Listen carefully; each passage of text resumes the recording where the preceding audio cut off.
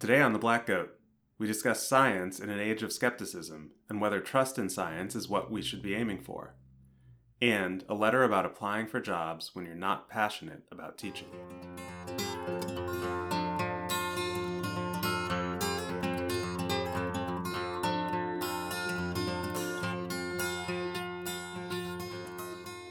Hi, everybody, and welcome to The Black Goat. My name is Sanjay Srivastava. I'm here with Samin Vazir and Alexa Tollett. We have big news. Normally we record over Skype, but since all the hipsters now are doing Zoom, we're recording on Zoom instead. I'm sure you can all hear the difference. I feel like I don't know about you guys, I feel like I live my life on Zoom now.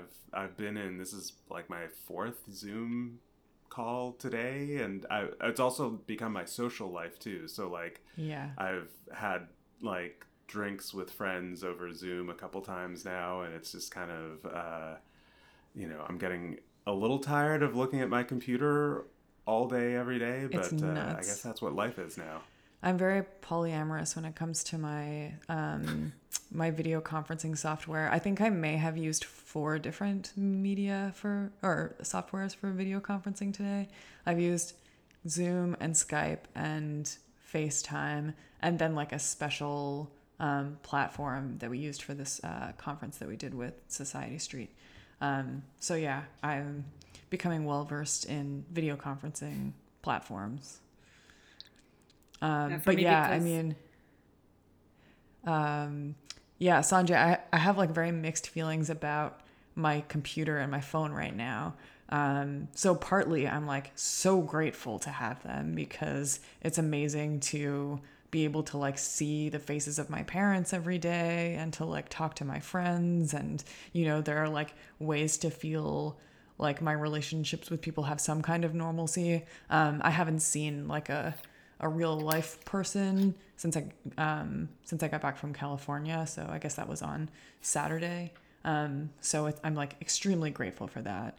But then I'm also resentful because I just spend all of my time in front of a computer or a phone. And while it's much, much better than not having it, of course, it definitely feels like a step down from in-person communication. I was like, so yesterday I had FaceTime or Skype or something lunch with my friend Andrea and her 2 kids. And that was like great. I mean, it was like really fun to see her kids and like have them do goofy stuff on video chat with me and stuff like that. But also it's like, oh, it's just, like this is sort of an obvious thing to say, but it's really sad too. Like I like really want to hug them and like pick them up in the air and stuff like that. And I can't do that. And I mean, they're not my kids. Like, so I have it much, much better than most people. But it's still sad. Yeah, I was thinking, the hugging thing in particular. So I was there's this really terrific article by Ed Yong in The Atlantic about sort of the future and kind of like where is all this going. And I was in a much narrower sense, but I was thinking about this. I was thinking just like at whatever point they lift the social distancing, shelter in place thing, and you're actually allowed to see your friends again. I was like, there's still probably like we're gonna have to be cautious. I was like, are we not going to be allowed to hug our friends when we see them again? Because I was just, for some reason, I don't know, I got stuck on this idea. I was thinking like, when I finally get to see my friends face to face, I'm gonna want to like give them a big hug, and I'm gonna be like, Right. but maybe we're not. Maybe they're gonna say like, okay, you can go out again, but you still have to maintain 6 feet, or just don't do physical contact or whatever. Right. And it'll be super weird to, if this lasts 2 or 3 months, to like suddenly go out and see somebody you haven't seen face to face in months and be like waving at them from across the room. Yeah, that's really interesting. And I mean, it does feel like that would be like a logical step towards eliminating social distancing, but it's also interesting to consider like which kinds of interactions are sort of like unsatisfactory.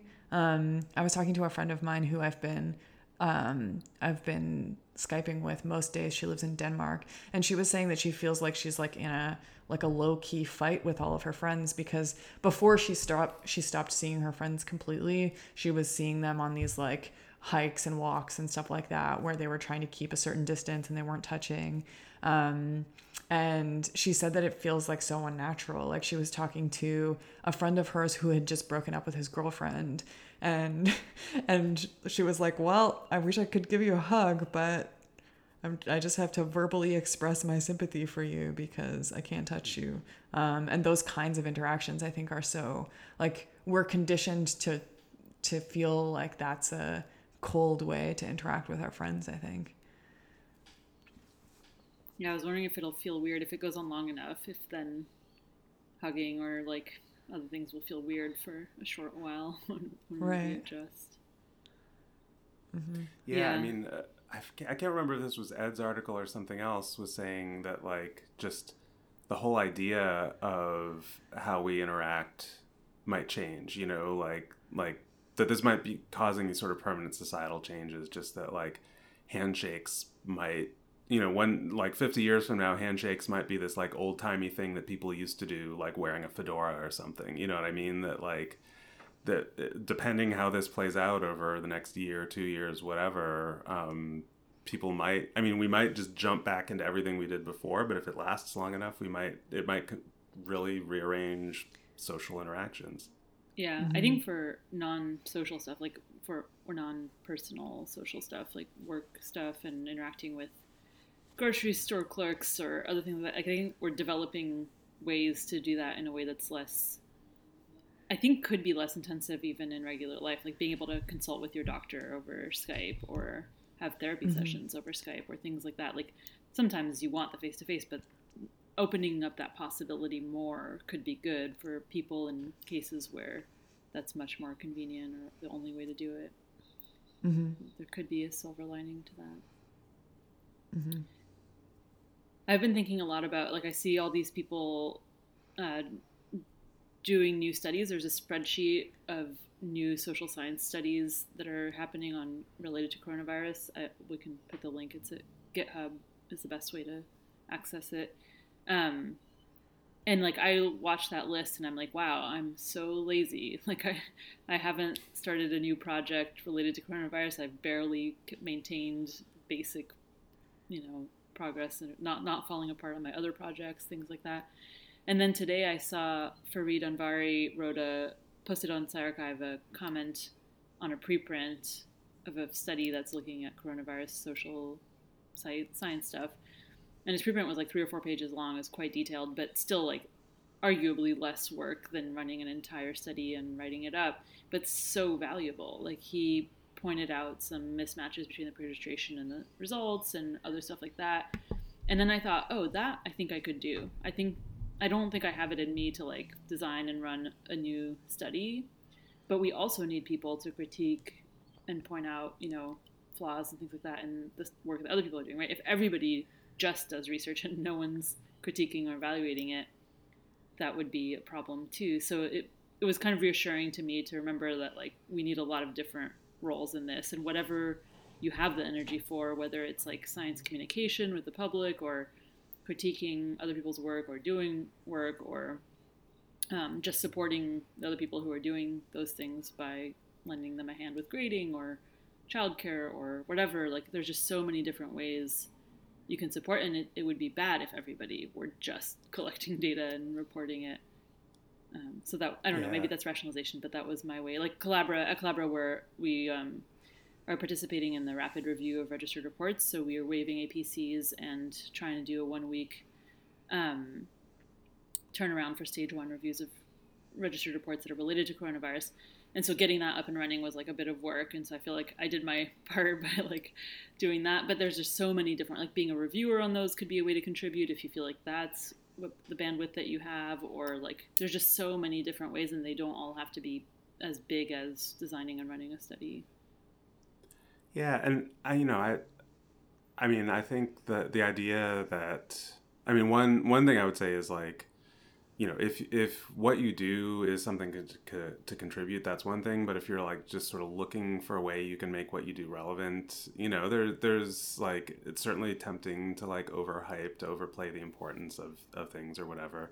But also like, I feel like this is, for a long time, within psychology, you know, there'd often be these discussions about like criticism and why do the critics have to be so negative, and criticism is just destructive, and why can't you create something instead of just knocking things down?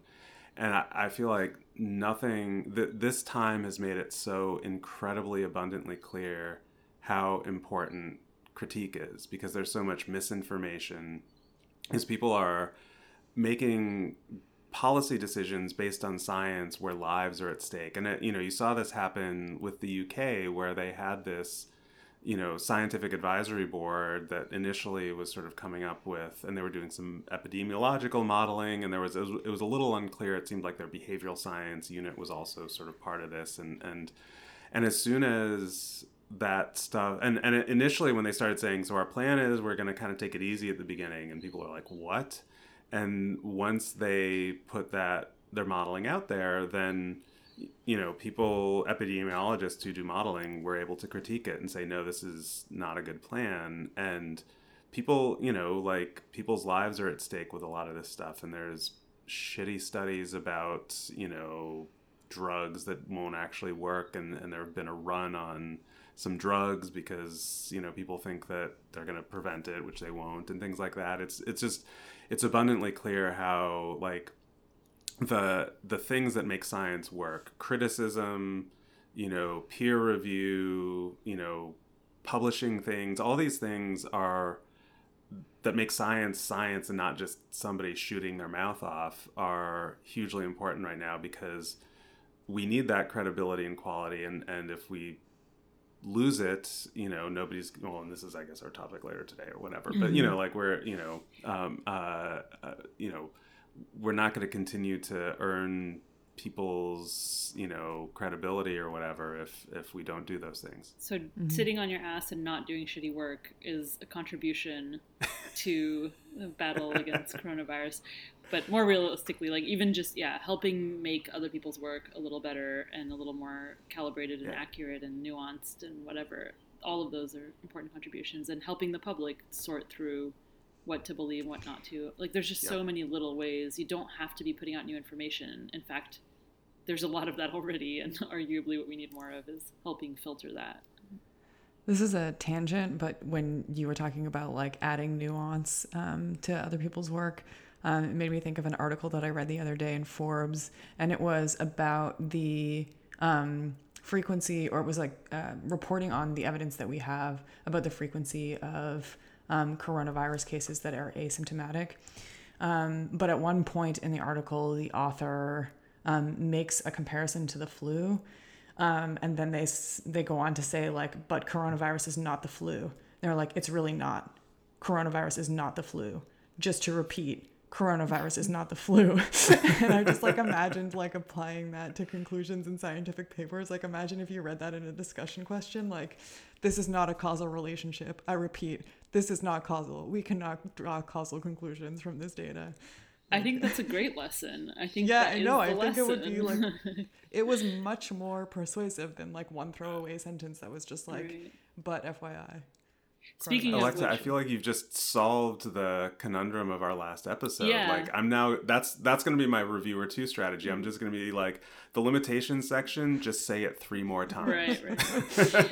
But we should mention that since we recorded that episode, there's a new preprint by a team of authors that includes Julia Rohr, who was the author of the paper we discussed last time, which I haven't read yet, but I think it would make a cool follow-up episode sometime about the kinds of causal inferences made in psychological research, and whether, like, the taboo against explicit causal talk is bad. Mm-hmm. Yeah, it's so interesting. This is kind of meta about the podcast, but, like, I'm sometimes surprised what topics seem to resonate and what don't. So, you know, like, last week it's like, let's talk about directed acyclic graphs, and it seemed like, I mean, I don't know what the, like, cross section of our listeners thought, but, like, there, you know, a couple people were like, oh, cool, and I'm like, yeah, we got some nerds listening to us, you know. We are some nerds doing it, so but, you know, it's just like, it was, like, kind of cool to see people getting excited about that. And when I saw Julia's that new preprint, it was like right after I think it was after we recorded before we came out, and I was like, oh, crap, if we'd recorded like a day later, we could have talked about this. Yeah, well, we can still do a follow-up episode on it. I definitely want to read the paper. We'll have to read it first. All right. Should we move on and do our letter? Yeah. So maybe a bit of a caveat before I read our letter today. So it feels a little weird to be reading letters right now, as if we're not in the middle of a pandemic. And this letter in particular is about being on the job market. But I sort of thought that maybe it would be nice to still do letters that are like back from when the world was normal, partly because hopefully the world may be normal once again, and then also because it's like sort of not everybody I think listens to the podcast right when it comes out, and it might sort of like be nice to hear and consider things that are not coronavirus related to some degree. So here's a letter that feels a little out of place in the world that we currently live in. Hi, Black Goat. What advice do you have for somebody who loves research and open science practices, isn't super passionate about teaching, enjoys it, but really doesn't want it to be 80% of the job, and isn't all that picky about the domain of research? My research is pretty scattershot as it is, thus making me undesirable for R1s. I feel like the private sector may be the way to go, but I have not had much experience knowing how to enter into it, what types of jobs to look for, or whether my skill set, I do know R fairly well, as well as the kind of stats that any grad student would know, is sufficient. The other option I see is to exaggerate one's passion for teaching, hope it lands an academic job, and then just deal with it, recognizing that pretty much any job makes one very fortunate. Sincerely, please don't hold this against me if I applied for your university. I do enjoy teaching, I promise. So I guess this person is wondering what one part of this person's question that I think is interesting is whether it's worth it to sort of like oversell your interest in teaching in order to just get any job, and then just sort of like suffer through that because perhaps it's unlikely to have a job where you're doing a lot of research but have no teaching obligations. I'm curious what you guys think about that. I think that probably describes quite a high proportion of people's job applications, that they're overselling sort of like how much of a priority teaching is to them. Teaching statements I'll often read to me as like pretty BS-y, I guess. So I think that's pretty common.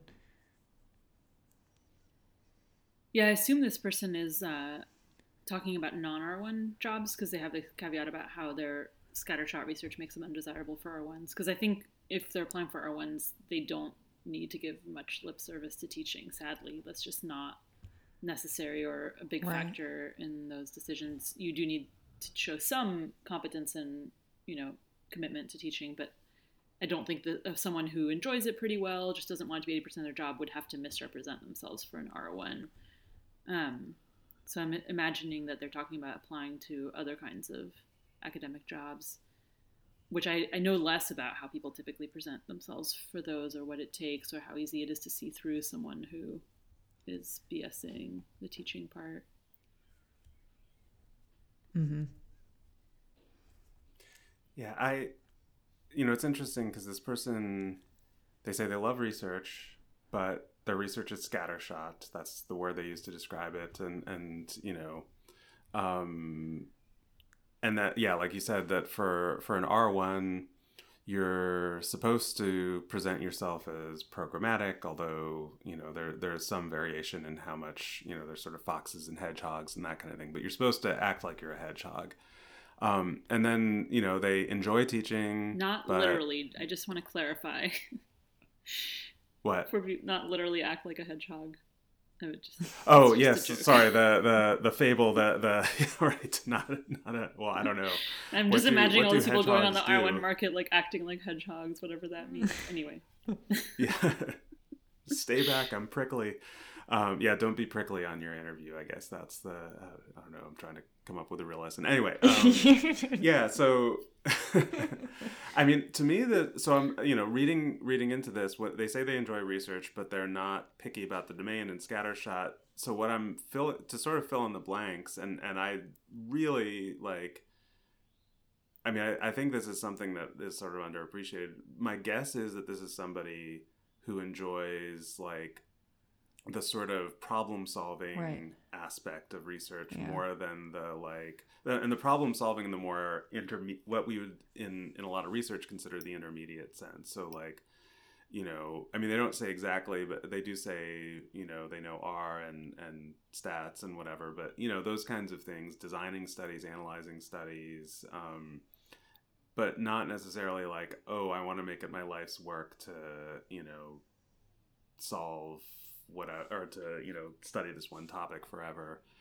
To me, that sounds pretty well suited to industry. Right. And I'm not saying there isn't a place for this person in academia too, but like my impression from talking to people who work in industry is that a lot of times, and of course industry is an extremely broad term, but at a lot of like tech places, for example, that's kind of what you're doing is like you have a project and you have a 2 or 3 week sprint on solving some question, and you're applying your skill set and you're doing it as part of a team.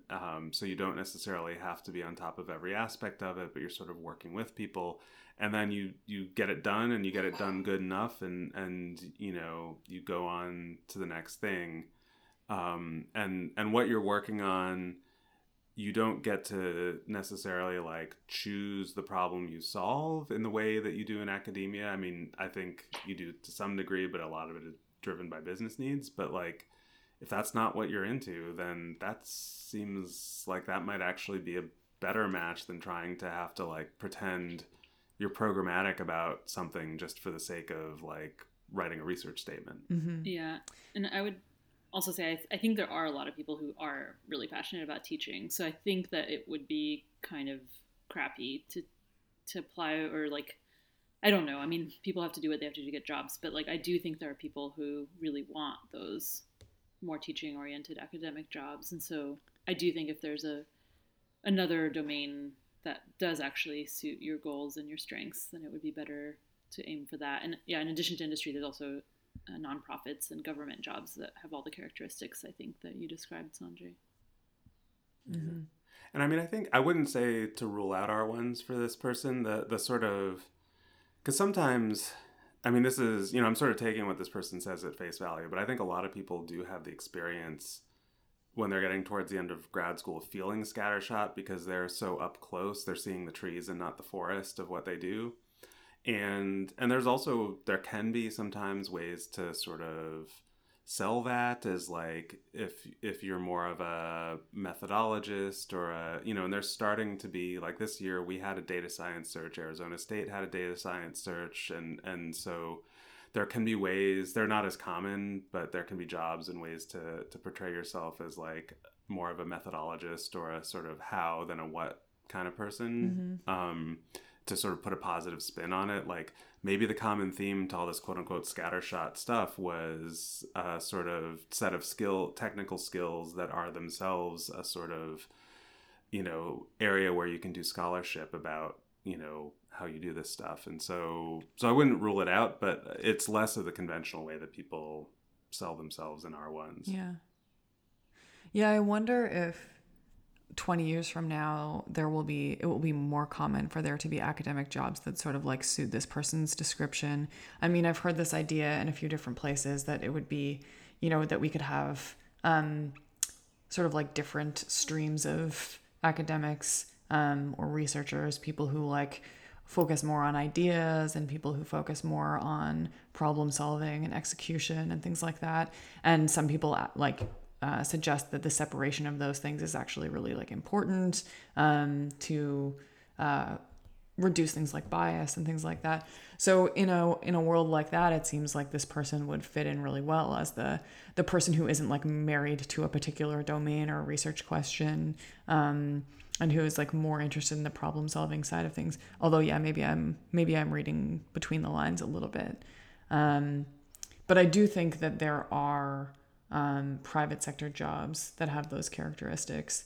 And I know people who have jobs like that who really like appreciate that aspect of their job, that they're moving quickly between different ideas, and they're like solving concrete problems and things like that. And they're not teaching. So cool. Anyone have anything else to add? No.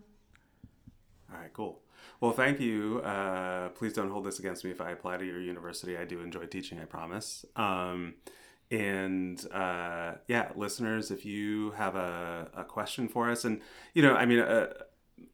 we don't know what the job market's going to look like in the future. I would say if you have job market questions, still send them our way, and we'll do our best. And who knows? And if it's a brave new world, we'll give you advice based on how that's shaping up. But you can email us about anything that you dilemma, query, anything like that. letters@theblackgoatpodcast.com. We are on Twitter @BlackGoatPod. We're on Facebook, facebook.com/BlackGoatPod. We're on Instagram, instagram.com/BlackGoatPod. We're on the web, www.theblackgoatpodcast.com. And we're on iTunes and Stitcher and Spotify. And so you can find us all kinds of places. Cool. So our main topic today, this is based on an article, and in some ways this is kind of a follow-up to a previous episode. So about a year and a half ago or so, we had an episode about trust in science and sort of public trust in science. And so in some ways this is a little bit of a follow-up, but it's an article by Rachel Ankeny, I hope I'm saying that right, who is a philosopher, I think, and historian, if I recall correctly. But the title of the article, which we'll post a link in the show notes, is "Science in an Age of Skepticism, Coping with a New Age of Controversy." And it's taking kind of a conceptual critique of the idea of trust and whether that's the right thing to even be talking about in relation to science, and sort of talking about like alternatives, like what should we be like striving for in lieu of trust if that's not the right idea. And so we wanted to kind of talk about this idea. It certainly feels relevant to the moment, as we were talking about earlier in this episode, that science is extremely relevant to a lot of stuff that's very real for people in the world right now, and at least we as scientists believe it is. And so, it seems topical, but it also seems kind of perennial as well. Samin, you were the one that kind of found this article for us and brought it to us. What was it that sort of popped out at you when you first saw it? I thought there were a few new ideas I hadn't really thought of before. So one is whether science is even an appropriate target of trust. So she calls it a category mistake to talk about trust in science, or she says that maybe it's a category mistake. So like, just like you can't, there are certain things that trust is not the right attitude to be talking about. So like inanimate objects, you don't talk about trusting inanimate objects. But I think in the case of science, the main argument why it might not be an appropriate target of trust is just because it's not one thing. So it does make sense sometimes to talk about trust in institutions, but there isn't really an institution of science, and there's a lot of heterogeneity across the sciences and so on. But then she also talks a lot about that trust is the wrong concept or attitude word to be talking about, because trust involves like vulnerability, and when it fails, it's a betrayal, and there's like all these emotional aspects of it that maybe aren't relevant in the case of public attitudes towards science. And then also she talks about how in a trust relationship there should be mutual respect, and she has some concerns about whether the scientific community has enough respect for the non-scientific public. So yeah, all of those things. I mean, but basically, she's not so much saying that the public shouldn't trust science or anything like that, but just that's the wrong question. And I think that's really interesting, because I feel like a lot of conversations in science and meta-science are about the levels of trust and so on, but not questioning the fundamental assumption that that's the right construct to be asking about. And yeah, she has also some nice, more specific points about like ways in which scientists don't make it easy for the public to trust us, like triumphalist narratives about cures for cancer or other things like that. And she mentions the replication crisis a bit too. So I thought it was, just a neat, really accessible essay that helped me think differently about whether trust in science is even the right concept to be talking about. I thought that she made some interesting points along those lines, but I guess I wasn't really convinced that trust is not what we're talking about. I feel like it's a question that's faced by every member of the public. Like, if you hear about something on the news and you're told, like, this is coming from scientists or this is based on a scientific study, I think the question of, like, should that mean that you give it extra credence or believe it more is, like, a question that will always exist. And so, I mean, yeah, I don't know. That is about trust, I think, because it's like, do you trust that? And I agree with the point about heterogeneity and, like, what do we really mean when we say science? But to me, it's still, like, obviously an important question to ask, whether science as an institution or science as a category of methodologies or, an umbrella term for methodologies is something that should give claims extra credibility. But I feel like trust is too strong of a word. Like, asking people to trust science, to me, when someone asks for my trust, I feel like they're encouraging me not to be skeptical, not to question or doubt. I mean, this is I see kind what of you getting into mean. semantics, but I feel like there might be a better word than trust. Like, Well, actually, I mean, I think that that's a good point, and I think maybe so. Near the end of the article, she starts talking about engagement as a different model, and I think that's consistent with what you're saying. That, like, trust feels in some ways, although the blind or relationship something. analogy falls apart here, but like a one-way street where you're asked to, like, put your faith in an institution or in someone else, without maybe, like, having the full means to evaluate the thing yourself. And I think what she's suggesting is that we should be working harder to give the public the tools to evaluate things in themselves or evaluate aspects of the process or to participate in science, and which is an idea that I really like a lot. So yeah, I see what you mean. Yeah, I thought so she's sort of critiquing this idea of trust in science because, you know, yeah, that this idea of maybe a category error. And what was interesting in the essay, she goes through a few things that science isn't, right? And so she says, like, we trust people, like individual people, we trust institutions. And she kind of, in the sense of, like, I might trust my university or I might trust my government or whatever. And she kind of, says that science isn't like a sort of entity kind of agent or whatever in that way. And it's sort of interesting because I think to some extent, like, she says in a few different ways what science isn't. She doesn't really say what science is, and I was really sort of struck by, like, I think some of this is, some of this discussion really comes down to, like, you come to different answers depending on what you mean when you say science, right? So you could mean, for example, a body of knowledge, a set of facts and theories that we say are scientific knowledge. You could say, like, scientists, like the individual people doing science, are they trustworthy? It could be the sort of, you could try to talk about it in sort of institutional terms as like a set of it's not one institution, but it's like a sort of a collection or a network of interacting institutions, universities, and organizations and whatever. And I think and with those answers, in some cases, like, maybe they shouldn't have trust, and in other cases, that trust is the wrong term. As I was thinking about it, the thing that I feel like when I say the phrase trust in science, the thing that I think I'm talking about is, like, the social process of science. That this idea that I mean, this is another thing she says it isn't, is this sort of, like, the scientific method singular as, and she cites Naomi Oreskes. I think we've talked about Naomi Oreskes' view on this before. It's I think in line with Paul Feyerabend, that there's not, like, a single unifying scientific method that we all follow or whatever. And I'm certainly, I don't, philosophers will, like, probably rightly, like, jump all over me if I claim that this is like the answer to the demarcation problem. But when I think of like science, I think of sort of this social ecosystem of, making evidence and theories open and critiquing them, and how we sort of interact with each other. And it's a process or a system.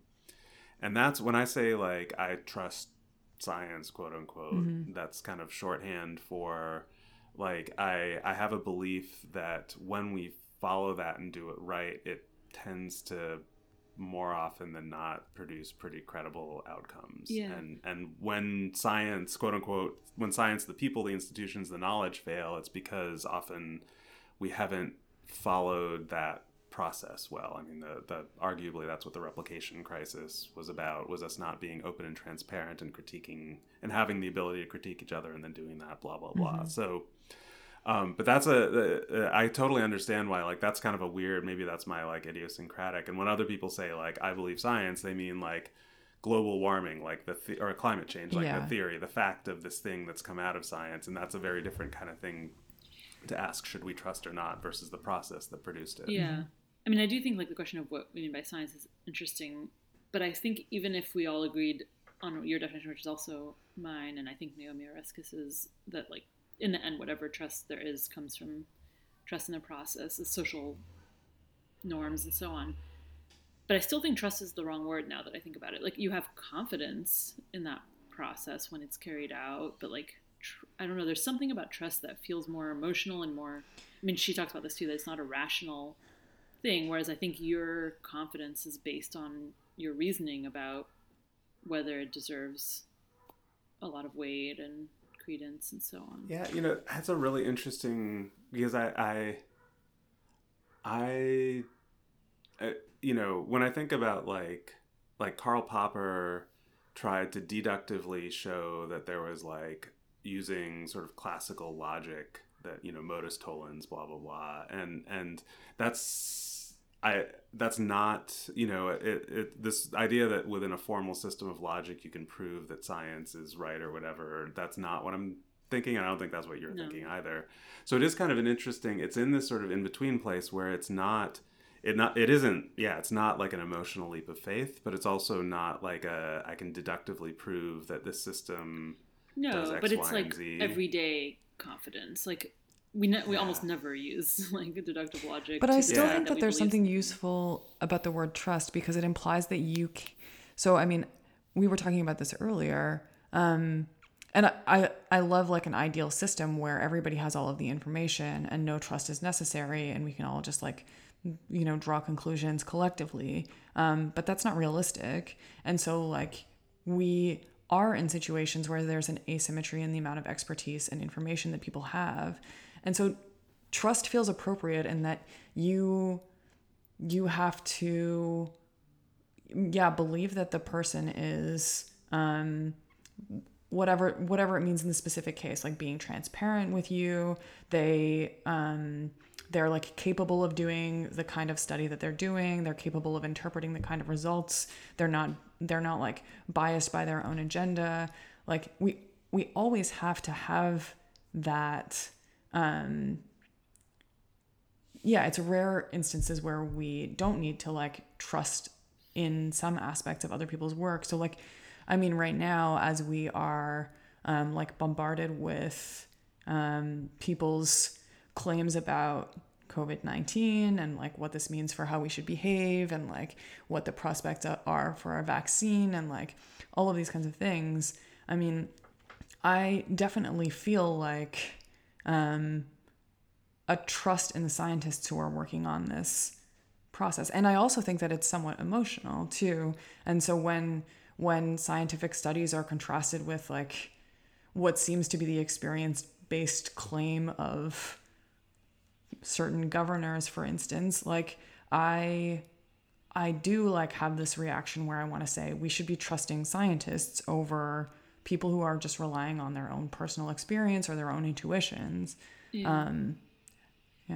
I think what I don't like about trust is that, to me, it has a very strong connotation of being relatively black and white, that there's not as much room for degrees of trust. Like, in interpersonal relationships, like, you basically either trust someone or you don't. I mean, there is some room for degree, but not a lot. And I feel like a lot of the messaging around science communication is very black and white, like the March for Science and the signs that say like science is real or whatever. Yeah. And I feel like if we used a different word than trust, that might help make people feel like it's okay to not always believe science and to not always take it at face value and to sometimes have doubts or whatever. Right. So and to that point, to me, actually, confidence is a little bit more linear or continuous of a variable than trust. Right. Yeah, I see that. And I also like, I have the same, so maybe this is the kind of thing that you're talking about. Like sometimes I'll have students in class who are, you know, like baffled that somebody could believe a certain thing. And they're like, come on, like science, as if like they're putting this like science stamp on it. And now it's like obviously true. And to ignore the science stamp is like to have your head in the sand. And that always makes me cringe because I think for exactly the reasons that you're describing, that like it's too much of like a blanket statement and too black and white. Yeah, sure. Yeah, I can't remember. This reminds me a little bit of, I can't remember if it was in a debate or in her nomination acceptance speech, but I remember in 2016, there was this moment where Hillary Clinton said, "I believe in science." And I remember there was this like, I think I was on Twitter as that happened, because I just remember seeing on Twitter there was this like bifurcation among scientists where some people were like, "Yes, thank you, somebody's standing up for us," and then there was this other thread of people who were like, "Cringe, like belief is the wrong word." Yeah. And I probably most people had some of both. I certainly had some of both. Right. But so like belief is a really interesting word too. Like when I talk to students, I try to avoid using the word belief or especially believe in. So, you know, I try to like sub in like, I am, you know, like, do you believe in evolution? Well, I am persuaded by the evidence for evolution, or for evolutionary theory or what have you. So sort of like sub in persuaded by, you know, personalize it, whatever. And this feels a little similar to that, this trust idea. It's more subtle. I think that it also matters whether we're talking about science as a whole or specific things, because that what you were saying, Samin, about it feeling black and white, I feel like it's more graded when we're talking about like a specific thing. Like I very much trust the consensus on climate change. I somewhat trust, you know, some other things or whatever, blah blah blah, and that feels okay. But it does feel like, and I don't know, maybe you could say I somewhat trust science. Well, the other way in which it's graded, and this goes to what Alexa was saying about like how, you know, with COVID-19, for example, like I'm more confident in the scientific information than a lot of other information coming out. But I'm still not very confident in scientific information. And COVID-19 is a rare case where the scientists themselves are admitting that there's a lot of uncertainty. And so I think that's why like that's another reason why a graded way of expressing it, some construct that lends itself better to degrees and to compare. So like I can easily say I'm more confident in the scientists' evaluations of what we should do than in the politicians' evaluations of what we should do with respect to COVID-19. But like it's not really as simple as I just trust the scientists more. So then maybe there are different uses for these two words, right? Because I can imagine, not that this is the case in this specific example that you gave, but you could imagine a scenario where you you're 100% trust, let's say like a scientist or a lab or a media outlet or whatever, but you're still like not confident in the findings, perhaps precisely because the way that they're presenting the findings is with an appropriate amount of uncertainty, right? And but very often it's the opposite, where I don't trust a science or a whatever, but I can still be confident in some findings. Like when the evidence is overwhelming, I actually think the process, you know, like let's say my field, like I think we haven't figured out all problems. We don't have a very good, reliable social norms about criticizing and correcting and so on. I'm still confident in some of the findings that come out. So yeah, I think confidence and trust can come apart in both of those ways. Mm-hmm. So what do you guys think of this, you know, what she's proposing as a replacement for talking about trust in science is engagement. So this idea that, you know, what we should be going for is not getting people to trust or not trust, whatever, that's the wrong continuum, the wrong dimension.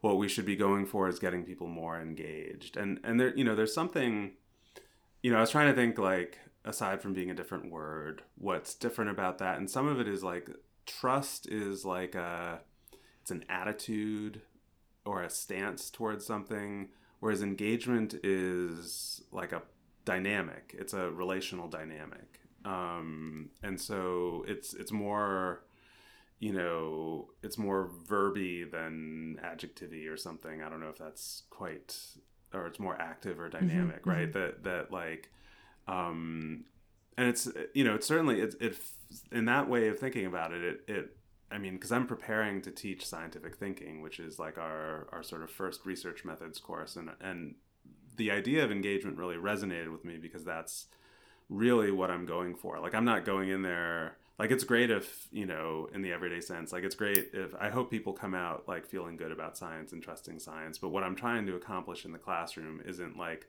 persuasion in the direction of trust. What I'm trying to accomplish in the classroom is like giving my students tools to think about science and understand it, Mm-hmm. and be engaged. Yeah. And so from a teacher perspective, but of course that's like, I have a captive audience. Well, now they're not captive because they're all going to be watching me asynchronously online. But you know what I mean? Like I have this like interested group of students. They're there specifically to be educated.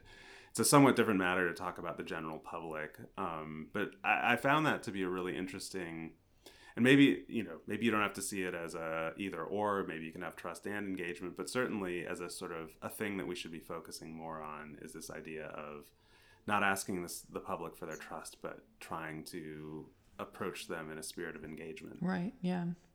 I like that idea a lot. And I think it is like an echo of something that people often try to accomplish when they're teaching. So, we're trying to teach people how to learn and not just this material. We're trying to teach people critical thinking. In science classes, maybe we're trying to teach people to understand how to like evaluate and critique scientific work more so than just like, wanting people to remember these specific findings. And so like extending that to the public seems very worthwhile to me. And I feel like goes along with the goal of having increasing transparency in science. The more that the public can see what goes into a scientific study, or even have some say in that, which is something that has always struck me as strange about at least our field, is that the vast majority of the work we do is the public has no say in that, but they often fund the work that we do. So yeah, I mean, I love that model. And then there's also part of me that still thinks that people should be allowed to not be engaged and still be able to have confidence in, trust, I don't know what word we're trying to use now, the findings that they read in we in the often popular use media. proxies, right? Like, I'll trust something if my brother, who's much more expert in politics and law, he's a lawyer, Right. So like I don't need to engage with that. I'll trust his opinion most of the time. So yeah, I don't think but I think for people who want to critically evaluate stuff themselves, I think it would be really interesting. So when I teach research methods, one of the activities we do is we do the Monty Hall problem, where there are 3 doors and there's a prize Right. behind one and goats behind the other 2. So first we talk about what their intuition is about the right thing to do, whether to switch or not. And then they talk to each other and try to convince each other. And then we talk about, like, did that change your mind? Then I try to explain to them, no, I can't remember the order, but at one point I try to explain to them using logic and reasoning why switching is the best approach. And then we also do so they pair up, it's a class of 250 students, they pair up, do 10 trials each where they switch or stay, and they don't know whether they won or not, so they don't get any feedback.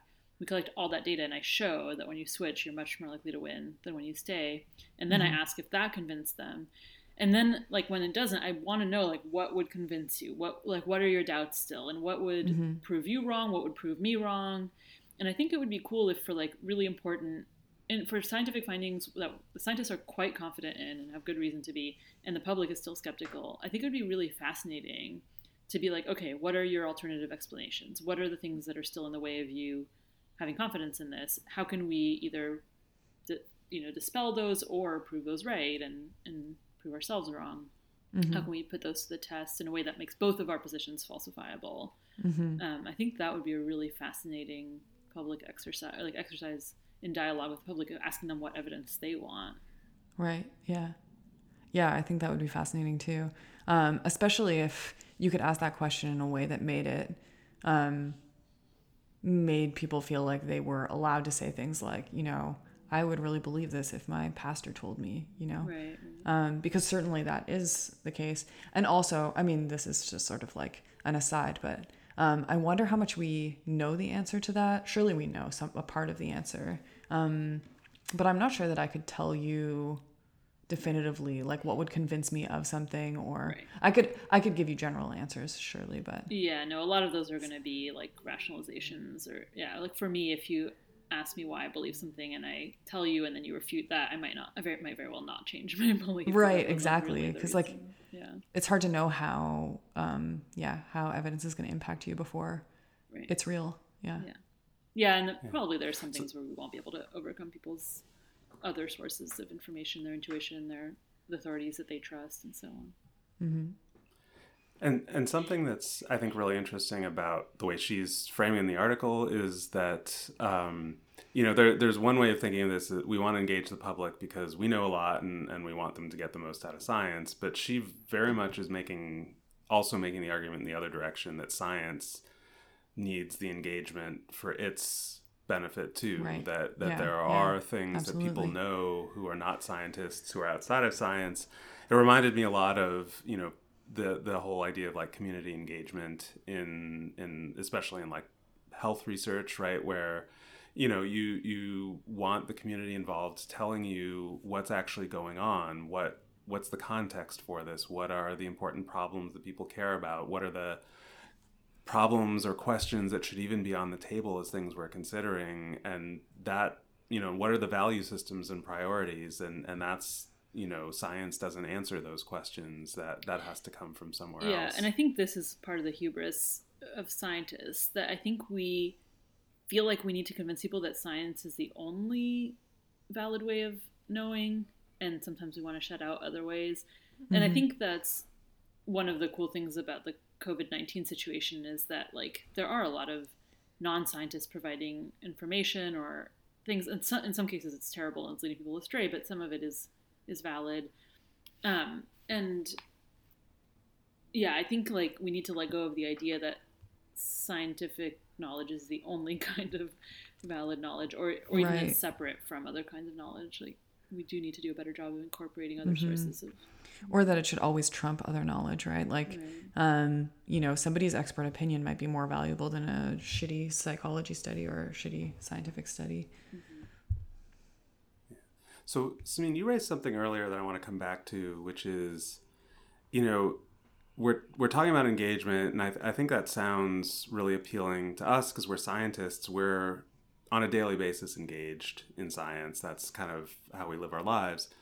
Um, she's not a scientist, I don't think, but she's like a philosopher of science. So she also spends all of her life engaged in science. And you raise this point to me that like not everybody and I think this is something that we might, even though she's very critical in some ways, this might be a sort of shared assumption or bias or whatever that like not everyone wants to be engaged, maybe, or maybe we should at least be considering that, right? And it Yeah. reminds me a lot of like in political discussions where people who have very different views about politics, but who are engaged in politics have certain things in common that people who just that's not a big part of their interest or their life are different Right. about, right? The structure of thinking about politics is different among the highly engaged. Like there are the correlations between different attitudes are different among people who talk a lot about Mm-hmm. politics.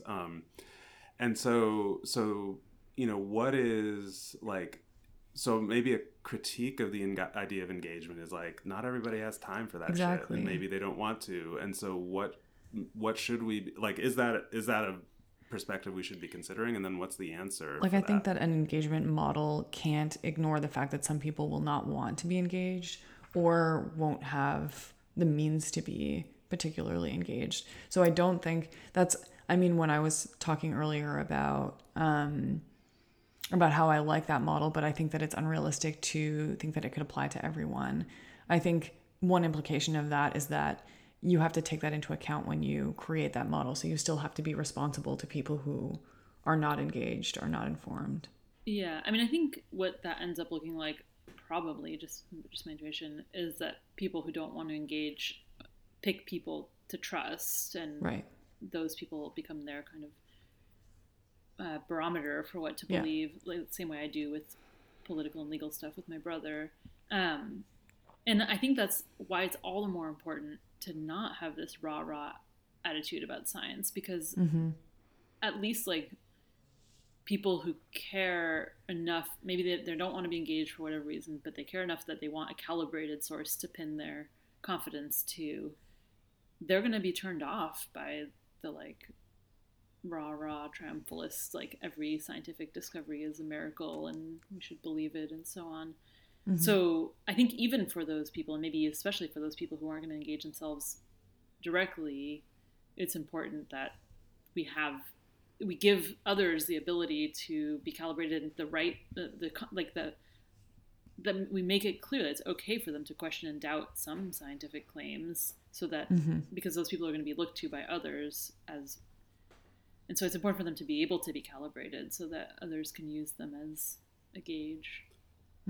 I feel like I'm not being very clear. No, I think, I mean, I feel like it's both, right? So I think there are some people who, you know, because they have other interests, they're busy, whatever, that they're going to be like, come on, don't blow sunshine up my ass. Just like, be real with me. And that's one kind of sort of trust or authority for the people that can't or don't want to do the engagement.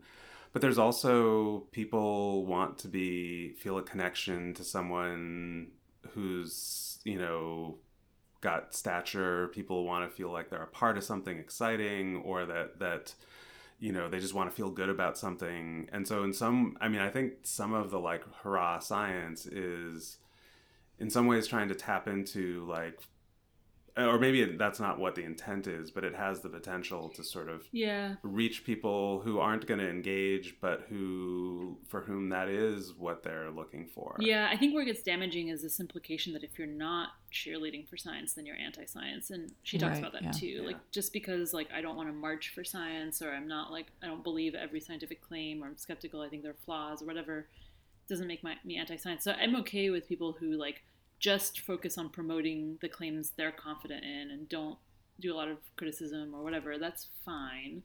But I don't think they should be discouraging other people from saying, oh yeah, well, I don't believe this one, or I don't believe this one. Because I think if there's this attitude among the scientific community and those engaged with the scientific community that we all need to like present a united front to show how great science is, then the people who don't want to engage are going to be like, well, fuck that. I'm not going to listen to any of you because no one's telling me the truth. So I think having dissenting voices within the scientific community and the people who are engaged with science, and showing that like, look, there are issues on which we disagree. Not everybody who's engaged and informed comes to the same conclusion. But also, having times when we're like, oh yeah, we totally got it wrong. I think that will increase. If I was thinking about like politics or something where I don't have the expertise to engage, or the time or the bandwidth or whatever, it would put me at ease to know that the people I do have to put my trust in that community are going to sometimes be like, oh yeah, I was wrong about this. There are like checks and balances. Yeah. I mean, I guess what I'm saying is I think I don't think there's one strategy that's going to work for everybody, because I think the attitude you just described, Samin, is some people who are not going to be engaged in science, but there are other people who are going to be like, they're not going to want that, you know. And I think this idea that there's one model, whether we're cheerleading, whether we're presenting just calibrated endpoint conclusions, whether we're engaging people in the process, like none of those are going to reach everybody. And I think I probably land on the things that are more aligned with my outlook and values, which is critique and skepticism. Right. But yeah, I don't know that there's like one universal answer to this question. Mm-hmm. Right, which I think that's my beef with the cheerleading approach. It's not the cheerleading itself, it's that sometimes the message is everyone should be cheerleading. Right. Yeah, you said it really well, that like if you're not cheering with us, you're anti-science. That's where it gets like really annoying. Right. If you're not with us, you're against us. Generally a bad attitude. Great. Generally, yes. Yeah. Awesome. Anyone have anything to add? I think we're coming up on the hour. Yeah. Awesome. All right. Well, thank you, listeners, for tuning in again. And you've been listening to The Black Goat. We'll look forward to talking to you again next time.